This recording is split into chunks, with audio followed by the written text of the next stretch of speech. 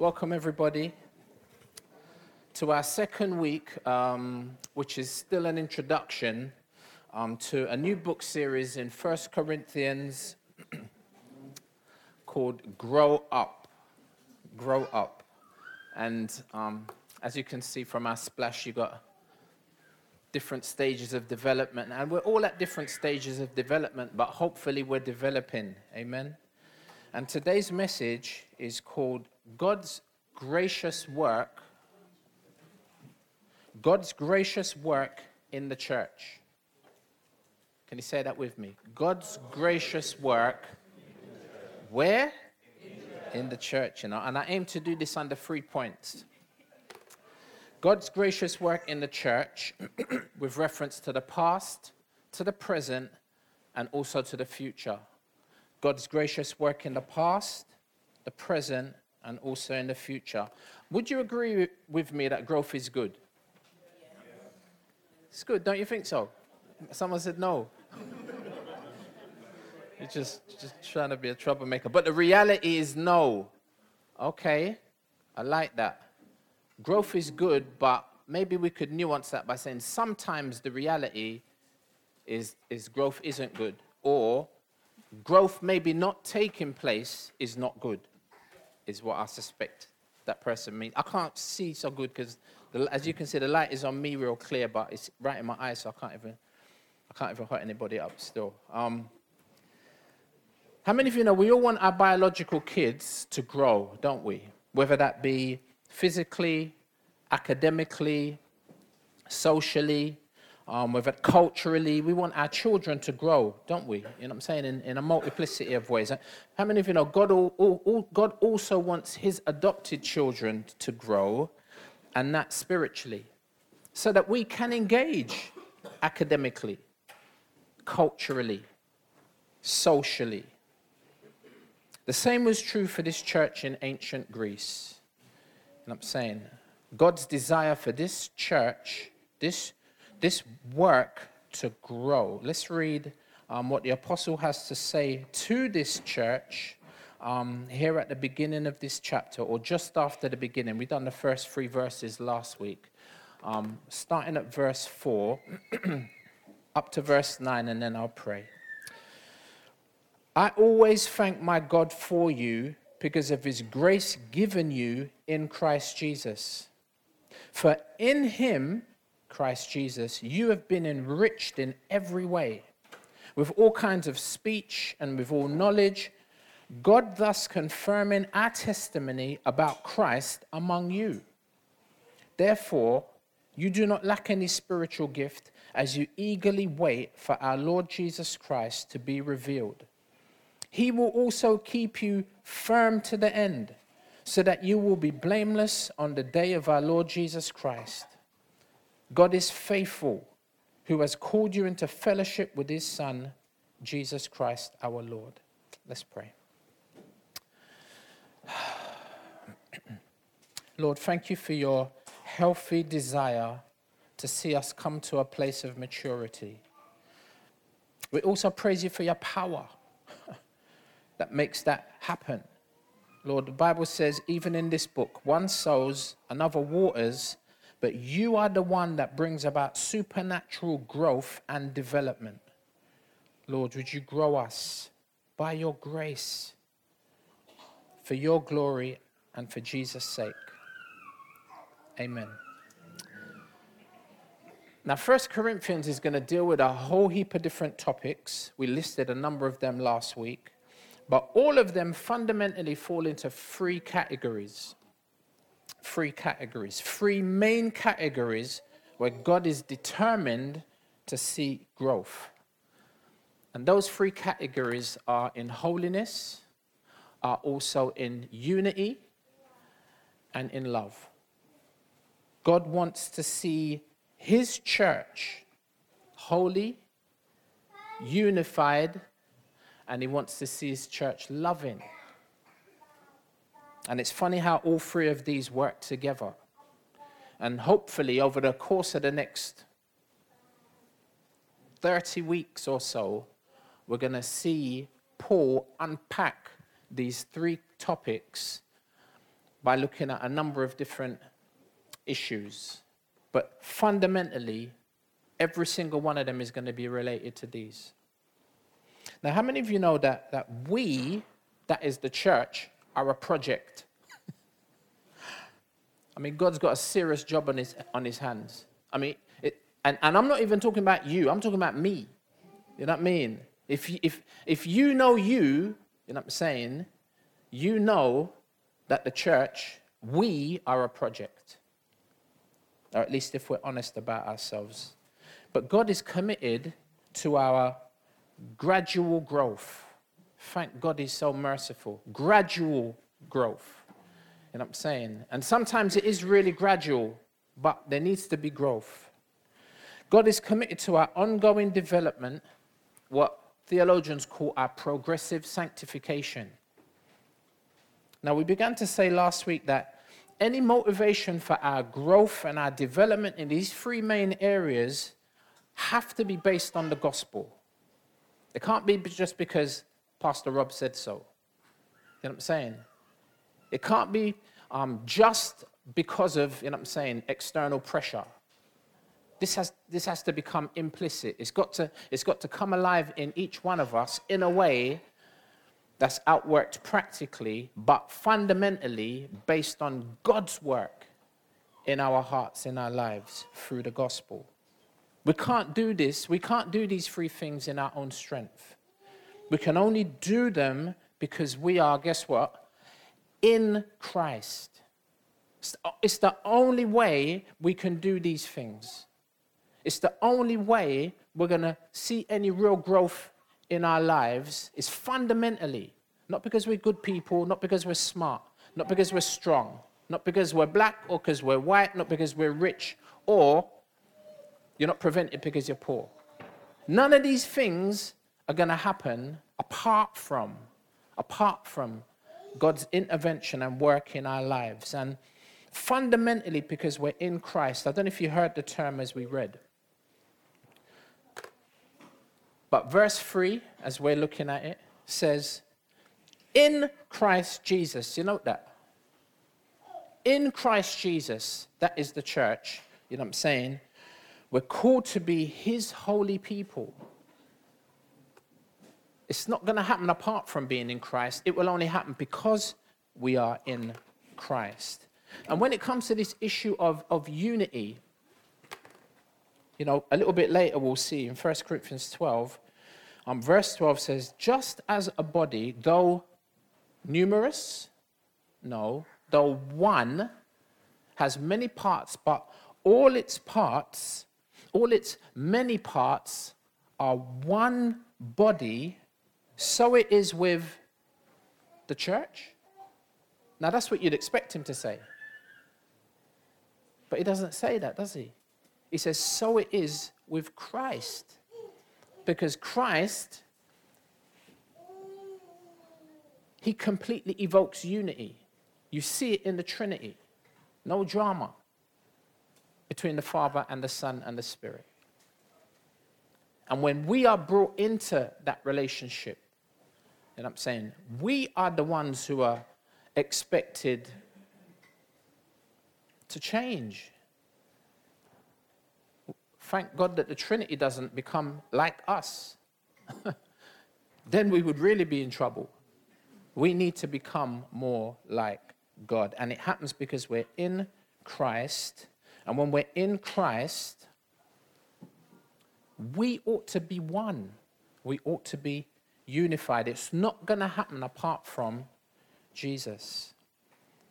He will also mention in 1 Corinthians chapter 1, we'll see this a bit later, he says, what I mean is this. He says, one of you says, I follow Paul. Another, I follow Apollos.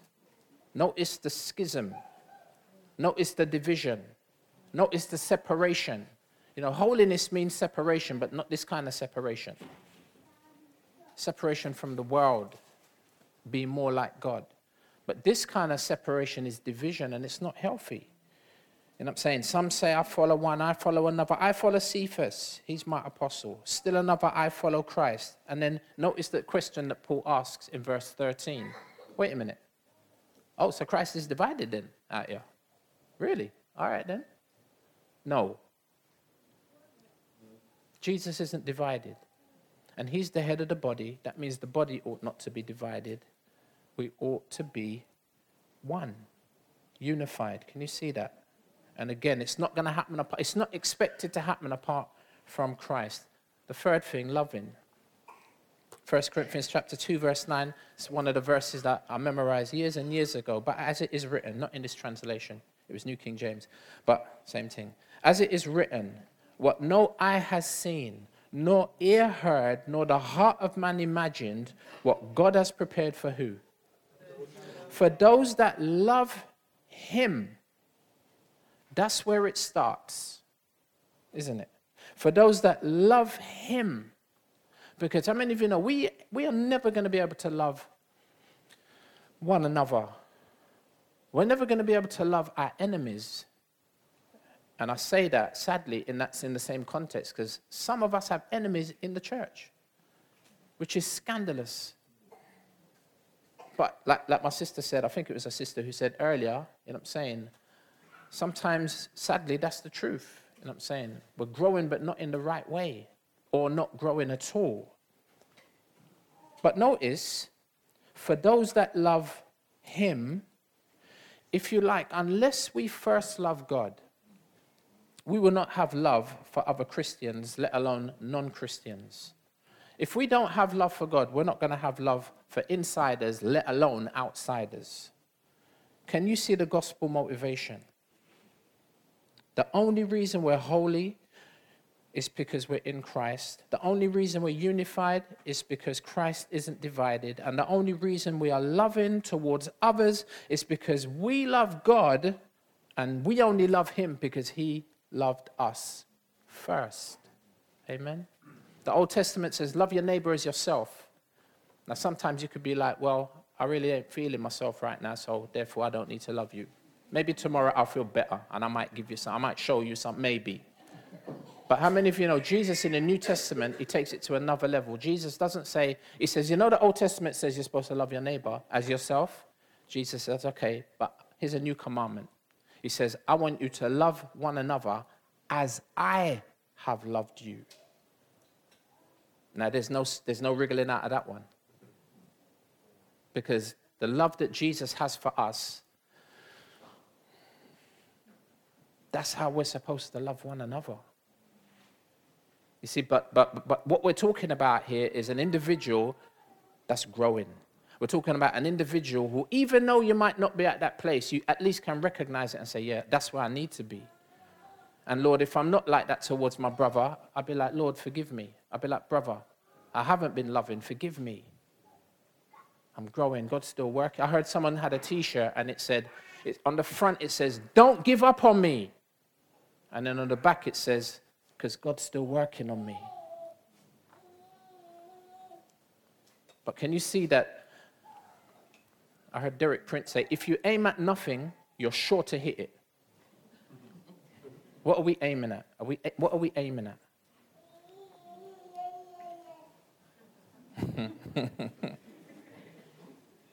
I'll take that as an amen. See, the church is who the church is because of who God is. See the motivation? And I'm saying it's, come on now. I beseech you, therefore, brethren, by the mercy of God. You know what I'm saying? That's the basis of the appeal. It's incredible. It's wonderful. It's realistic. And it's progressive. If 1 Corinthians chapter 11, verse 1, Paul says, he says, follow me, doesn't he? But he doesn't stop there. What does he say? He says, follow me as I follow Christ. Jesus is he's the only power available to bring about real motivation in this direction. And if we're following Christ, guess who we're going to look like? We're going to look like Christ. You know, you guys ever heard of Mark Dever? 9 Marks. Fantastic pastor, preacher. He says, our unholy lives, our disunity and lack of love is a lie about what God is like. The character of the church is to reflect the character of God. But how many of you know that's a mature perspective, isn't it? Is that one that we disagree with? But then if we don't disagree with it, the question on the table then is, what are we doing to arrive at that place? Personally and also corporately. You see, 1 Corinthians 10 helps us by, I wouldn't say agreeing with that. Mark Dever agrees with 1 Corinthians 10, verse 31, which pretty much is, if you like, the summary verse of this whole book. He says, so whether you eat or drink or whatever you do, because in the context of 1 Corinthians 10, we'll get there, he's talking about food and drink. But he says, now those things are valuable, they're vital. But he says, those two, and anything else, he says, name it, whatever it is, do it all for what? The glory of God. And you see, when we do that, others can see our good works and glorify our Father in heaven. When we act in mature, I was driving yesterday and I had to drop my son and my daughter somewhere. And as we're driving, like I'm at the lights, yeah, and there's traffic across the road coming towards me and they can turn right in front of me. You know what I'm saying? But how many of you know, the way, if you know anything about driving, the way the light system works is I have the right of way. If you want to turn right, you got to wait until there's a break in the traffic. Well, I'm driving, the brother never even waited. And you know, sometimes you think there's a space there, I'm just going to squeeze through. And they zip through. And when they zip through, you don't even have to touch the brake. You know what I'm saying? So you just have to say, all right, safe. I can allow you. You never made me stop. I kept going about it's calm. If somebody wants to do it, fine. But this brother, he was going about 2 miles an hour. And when he bust the right on in front of me, I had to go on my brakes. And when I hit my brakes, yeah, my man, instead of moving a little forward or even, because what I'm expecting at this point is a little, sorry, bro, sorry. My man drove 2 miles an hour in front of me and screwed me, like to say, and what? Like what? Like really? What you gonna do? Are you gonna smash into my car? Like really? This is what was communicated in milliseconds, and my son was going nuts in the passenger seat, and arguing his rationale for his anger. You know what I mean? But I was just I couldn't believe how calm I was, and I just said to him, you know what? Look, you got somewhere to go. That's why we're in the car. You know what I'm saying? I don't want to, because he's saying, just drive into him and mash up the car. Because you mash up your car, but you'll mash up his car, and that will teach him. And I said, and thankfully I didn't. Thankfully I didn't. You know what I'm saying? Because it could have just been, and that could have escalated into a worse madness. I don't even know who the guy is. And he drove off, and I said, you know, he'll get his comeuppance. And as I said that, I felt like I had to say, you know what? But I need to pray for him. Yes. You know what I mean? Because now why did I make that? I know I made that point for a reason. So whether you eat or drink, in all that you do it all to the glory of God, innit? And thankfully I was able to go about my business, and I think my son learned something. You know what I'm saying? And it's crazy because I said to him, funnily, I just remember now, I said to him, son, I said, remember about 15 years ago, we was in the car one day, and we were driving down Kent House Road, round the back of Sydenham where I live, driving down the road, and something similar happened to me. And guess what happened then? I was the one that wanted to jump out the car, and I wanted to, and my son, at about 10 years old, grabbed me by the arm and said, Dad, what are you doing? And I said to him yesterday, I said, funny how things change, isn't it? Funny how things change. And I had to say, in my mind, I'd say, praise the Lord, maybe there's been a little bit of growth in my life. And I emphasize a little bit, you know what I mean? How many of you know the problem with this church in Corinth is they weren't living holy. You know what I'm saying? They weren't unified, and they weren't loving one another. The church in Corinth wasn't living for the glory of God. You know what I'm saying? And I wish I had stories like I just told you for days. I don't. I have the opposite. You know what I'm saying? I've got more bad stories than I have good stories. I say that to my shame. And that's not just the things that I do, but that's the things that I say. And then that's also not the things that I do or say, but the things that go on in my mind that don't eventually make it out in words or actions. Lord, forgive me. You know what I mean? And this church in Corinth, but that's one thing. How many of you know the dead and past and gone, like my mum would say? Past and gone. You know what I'm saying? But how about us? How about us as a church? You know what I'm saying? Notice in our strapline, God's people for what? For God's glory, And that's why Paul writes this letter. To them, but also for us. To them, but also for us. Notice, this church is really off key. But notice how Paul feels about the church. Verse 4. Man said, I always thank God for you. I'm like, Paul, for real? I'll be like, this Corinthian church is unholy, they're carnal. We're going to see that. They're divided, full of cliques. This church is unloving, it's mad, hateful, and hurtful.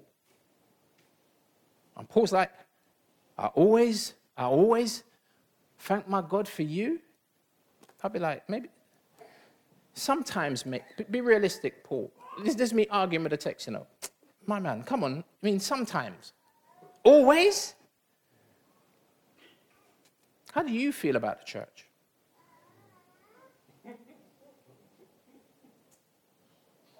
Not sometimes.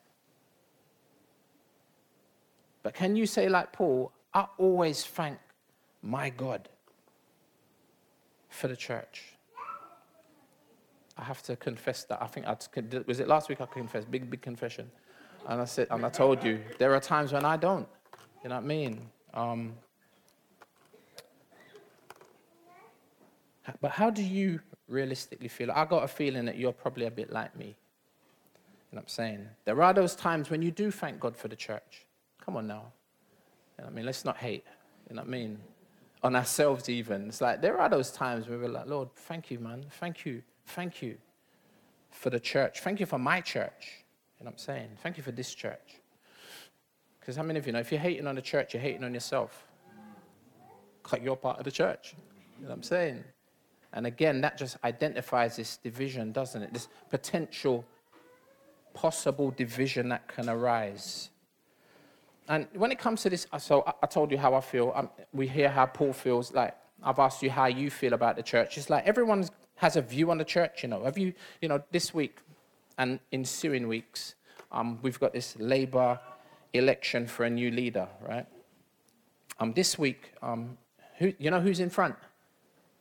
Like who's involved? Like who's in front? Yeah. Anybody know who's in front? Keir Starmer. It wasn't the case last week. Last week, Rebecca Long-Bailey was way out in front until she made a comment that not only have put her back, may have completely scuppered her chances of becoming the leader of the Labour Party, leader of the opposition. You know why? Because of some comments that she made about abortion. And her comments weren't even that extreme. Her comments were, if a baby is found to be disabled in the womb, it should not be terminated after 24 weeks. She didn't even say abortion was right. She's campaigned for a woman's right to abort a child. You know what I'm saying? She's pro-choice.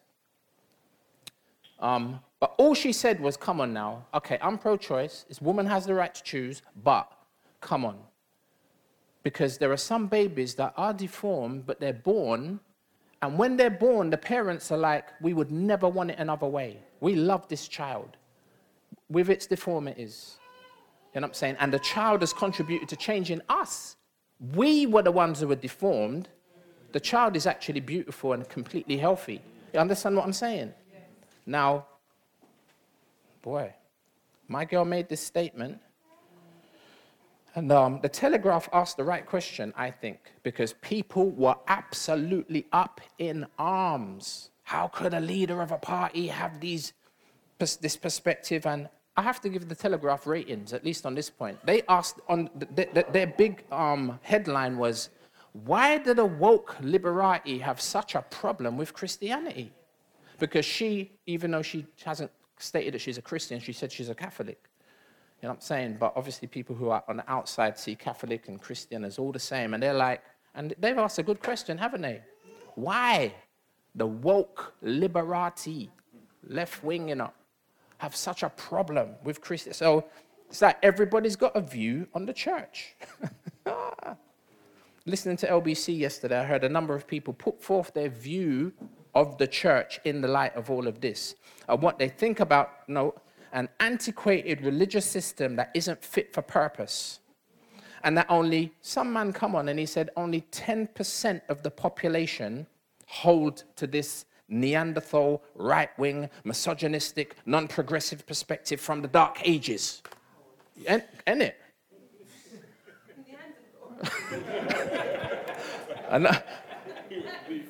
And he said, so basically, and he said 10%, it's only 10% of the population that believe that. So basically, he's saying 10% of the population are Neanderthal, first thing. But that's a blatant lie. Come on. 1 out of 10 people think that, come on, let's ask some questions about abortion. I don't think so. Is this on still? 2. Oh, it is. Oh, thank you.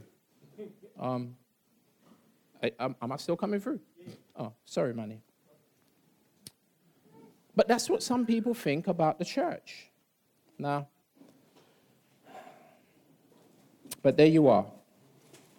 I'd argue historically the church has affected society positively. I'd argue that globally the church continues to benefit the world positively. I would argue that locally the church continues to benefit the world positively.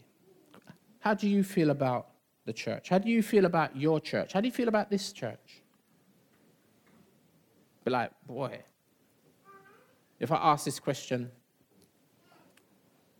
maybe last week, I would have got an answer, because maybe there's people who were here last week that ain't here this week. And the reason and their response to my question, how do you feel about this church, would be answered by the fact that they're not here. That's a real long way of saying something I could have said much more simply, I suspect. But when it comes to the church, our church, your church, my church, quote unquote, it's God's church. How do we feel about it? May God help us to see the church the way Paul does. Giving thanks for the church. And a part of Paul's encouraging perspective is he's not deluded. A part of his encouraging perspective is due to God's work of salvation. How many of you know God starts a work like planting a seed? And that seed, and I'm saying, over a process of time, is assured to grow. Due to the power that I prayed about. God's divine effectiveness through his grace to bring about transformation. Verse 4, Paul says, I always thank my God for you because of his grace given you. Let me see if I can go back there. Can I go back there? Because of his grace given you, here it comes. Where? There it is again. Do you know this is one of Paul's favorite terms? Being in Christ Jesus. If any man be in Christ Jesus, he's a new creation. Old things have passed away. Behold, all things have become new.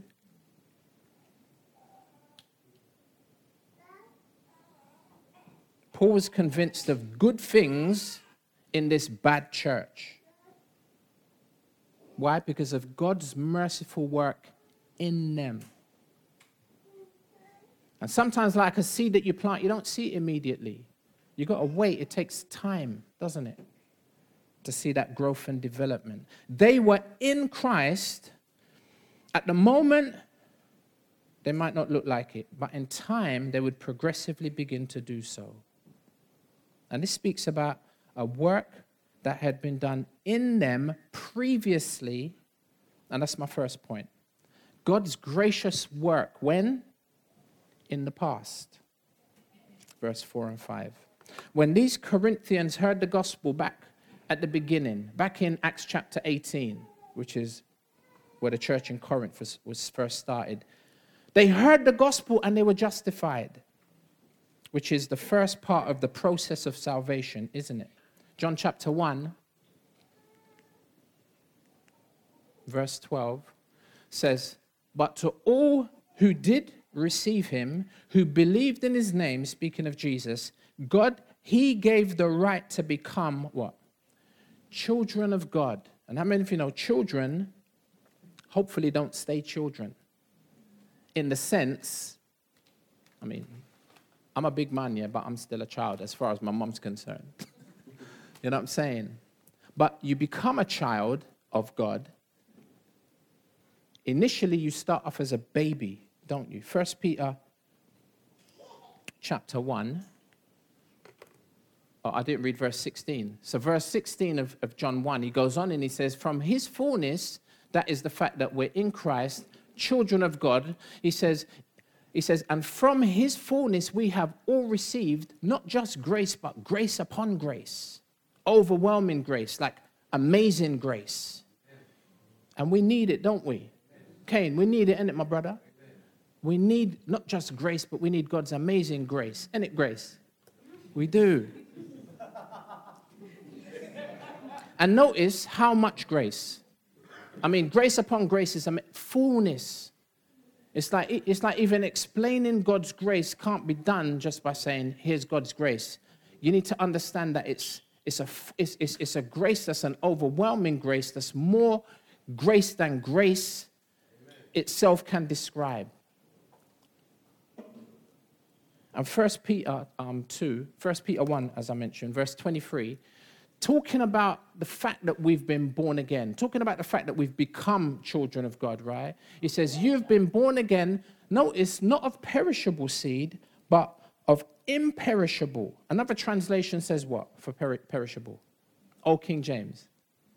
Corruptible and incorruptible. You know what I'm saying? And talking about the living and abiding word of God. So if God plants a seed, how many of you know you can expect that seed is going to grow? And it's going to develop, and it's going to blossom, and it's going to bear fruit. If God planted it. You know what I'm saying? Man said hello. Ephesians 2, verse 8 and 9. Notice about grace. I should have highlighted it. Forgive me. For by grace you have been saved. Right? The process of salvation began by God working in you by his grace. You know what I'm saying? And it says, and it is not your own doing, it is the gift of God, not a result of works, so that no one may boast. Remember, notice it's God's work. Verse 10, and notice the desired outcome. For we are his workmanship, notice, created in Christ Jesus. That's again talking about our new birth. For what? Now, where were we created? In Christ Jesus, for good works.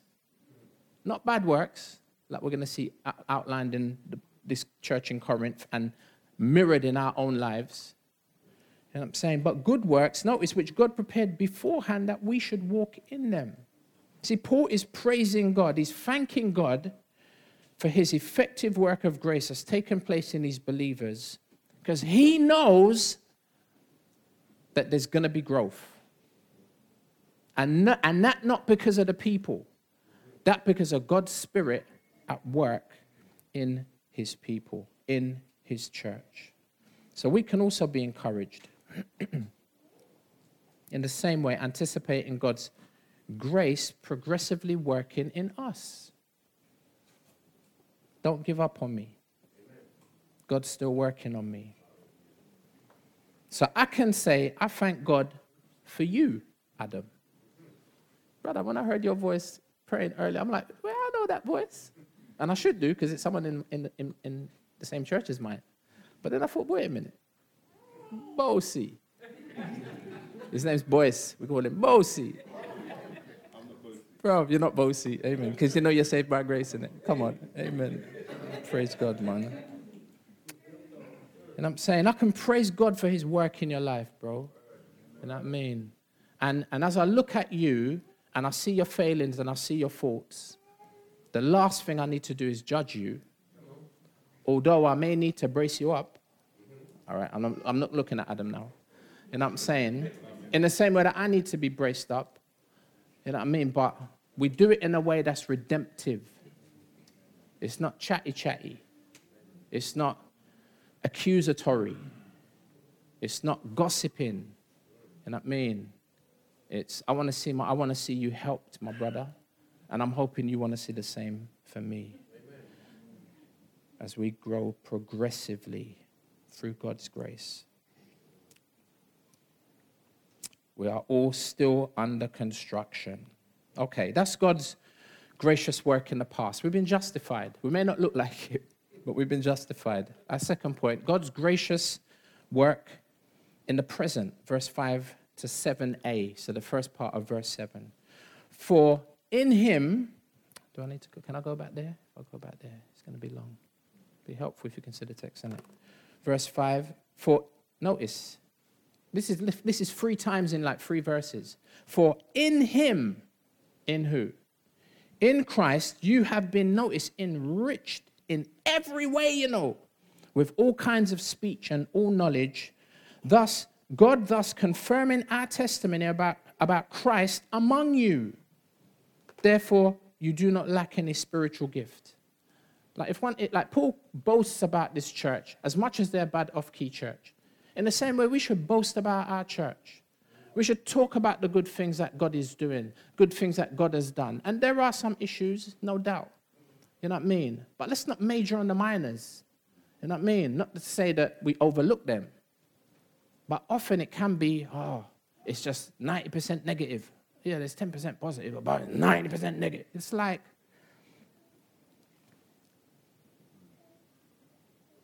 there's much that we can rejoice about because we, like this church, have been enriched in a multiplicity of ways. Why? Because Christ is among us, and we don't need to add to the naysayers. We don't need, that voice is loud enough outside. You know what I'm saying? And notice in 2 ways, he talks about teaching and speaking, or speech and knowledge, understanding. And they got 2 gangster teachers. I mean, Paul the Apostle was in this church for a year and a half. How many of you know they would have got some good teaching and instruction? And then Apollos is apparently there as well, because remember they said, well, some of us are of Paul, some of us are of Apollos. Apollos, it says in the book of Acts, was mighty in the scriptures. He helped many who were Jewish come to faith in Christ by helping their understanding of the Old Testament and how it was outworked and revealed in the New Testament. He was a don. You know that man who walked through Cambridge and when you go uni, yeah, and you get your qualifications and you get that gown and you wear the gown and you got the cap and you get to wear it for a day. These brothers, they bop around in the university in these capes all the time. This is Apollos. I'm saying if you got Paul and you got Apollos teaching and instructing you, and it's funny because they themselves have imbibed this and they're able to do it themselves. If you look at the next book, 2 Corinthians, you look at chapter 8, I think it's verse 7, he says,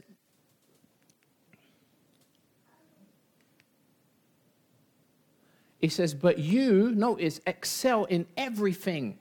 Same church, 2nd book. In everything, in faith, notice, in speech, in knowledge, in all earnestness. This church were gifted.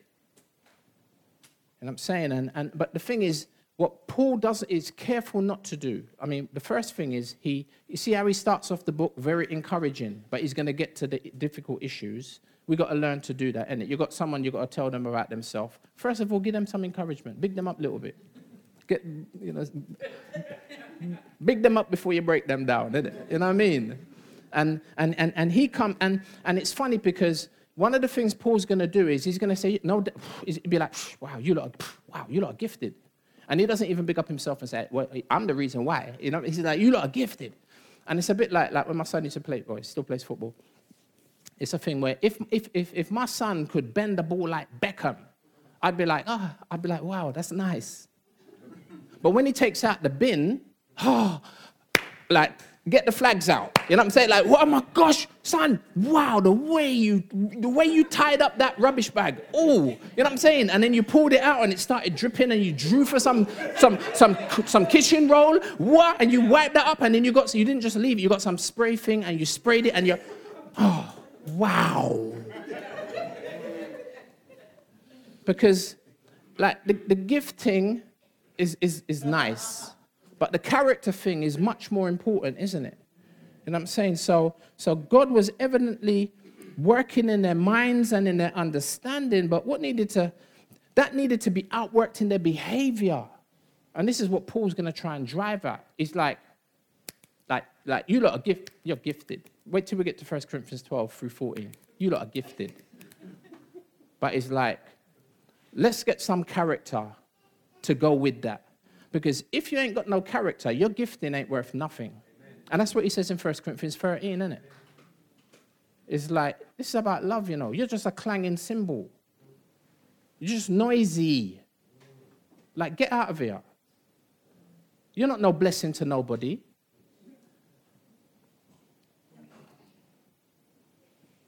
See? And he wants all of that teaching, all that understanding to be outworked in their behavior. And the same is true for us, isn't it?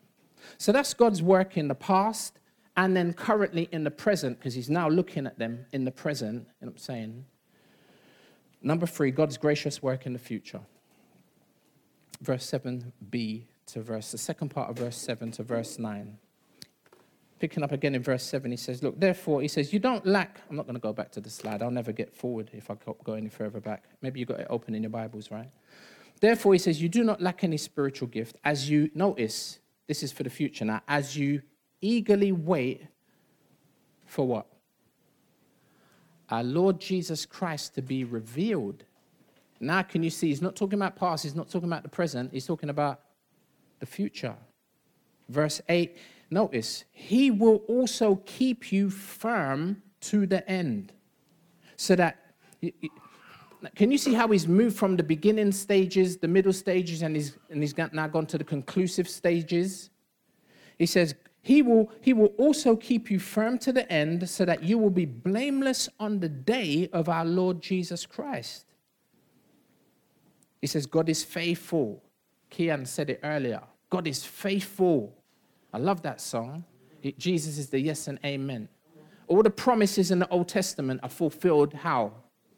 In Christ.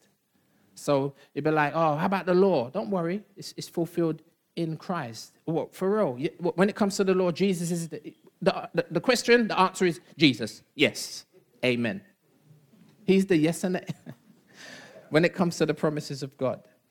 Verse 9, God is faithful, who has called you into fellowship with his Son, Jesus Christ our Lord. And this is beautiful because can you see how God's work in the past, in the present, and now here in verse 7b through 9 in the future? You see in these 5 verses, verse 4 to 9 and verse 1 to 3, if you say the 9 verses, you know God is mentioned, including Christ Jesus, 11 times in 9 verses. Where do you think the emphasis is? Because of God's and God's work through Christ in us. No wonder Paul gives thanks, because he understands what I want. Notice, past, present, and future, they all describe God's work, God's complete work of salvation. God graciously justifies us in the past. God graciously sanctifies us in the present, and God will graciously glorify us in the future. Salvation. And Paul's going to unpack this as he goes through. He says it twice in 1 Corinthians. He talks about the fact that we are saved, we're being saved, and we are yet to be totally saved. We are delivered, we are being delivered, we are yet to be totally delivered. We've been justified, we're being sanctified, and we are yet to be completely glorified. When God begins a work, he doesn't leave it undone. When God begins a work, he doesn't leave it unfinished. 1 Thessalonians chapter 5, I had the privilege of preaching this at LCM a couple weeks ago. Last week, couple weeks ago, I can't remember now. Verse 23 and 24 of 1 Thessalonians 5 says, now may the God of peace himself, sanctify you 50%. Like somewhat. No, it says completely. And may your whole spirit, soul, and body be kept blameless at the coming of our Lord Jesus Christ. And those three things describe exactly what I just mentioned. How many of you know, like, we say body, soul, and spirit. It's probably more spirit, soul, and body. So God justifies us in the sense that our spirit is transformed. You're a new creature. You're alien. You just don't realize it fully. You know what I'm saying? That's just, our spirit has been transformed. It's been born again, incorruptible seed. But then, how many of you know, the soul can be defined as your mind, will, and emotions. And how many of you know our mind, our will, and our emotions, they need some work.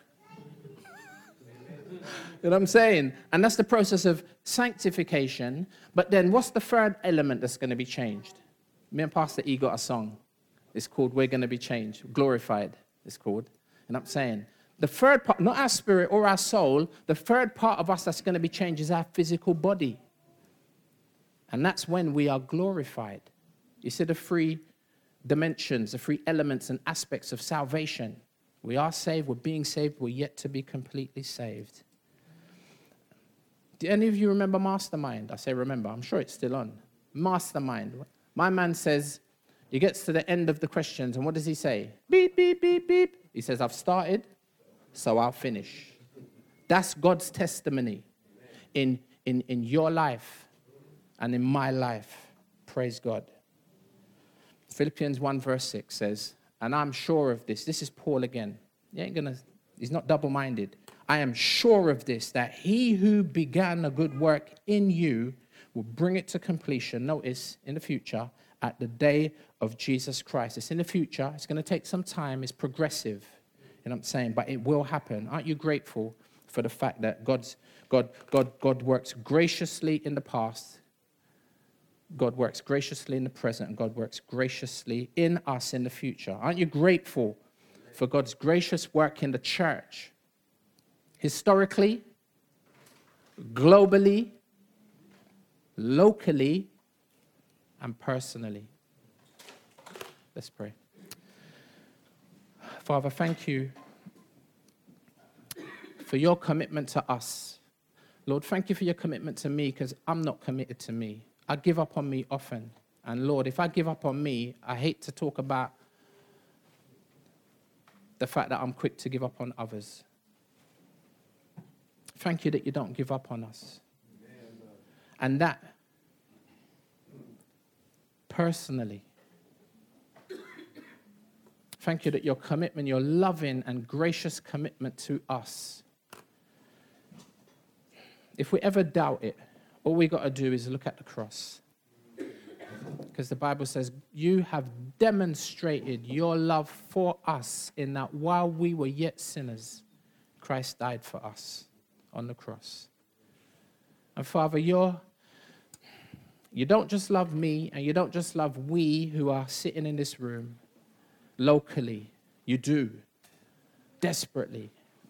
You love the church across the borough of Lewisham and across London and across Europe and the rest of the globe. Father, would you help us to love the church? Would you help us, Lord, to stop bad-mouthing your bride?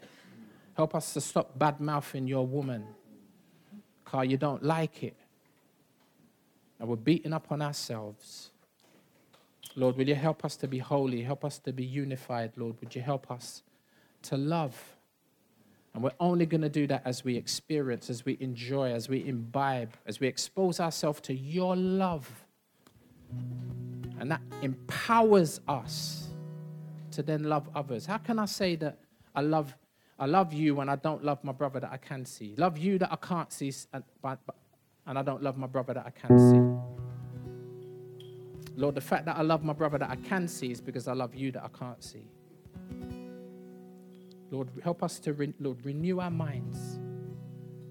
Renew our minds, Lord, so that when we get out tomorrow, whether we're in the car, driving on the mad roads of London, or we're at work, where people are just skeptical, anti-Christian, Lord, give us the fullness of you've given us the fullness of your grace, Lord, but we need grace upon grace, Lord, to effectively walk in this world in ways that will glorify you. But Lord, as we do that, that's indicative of the fact that we're growing. We're not going to get it right every time. But Lord, help us to get it right some of the time. And progressively so, I pray. In Jesus' name. Amen. Amen.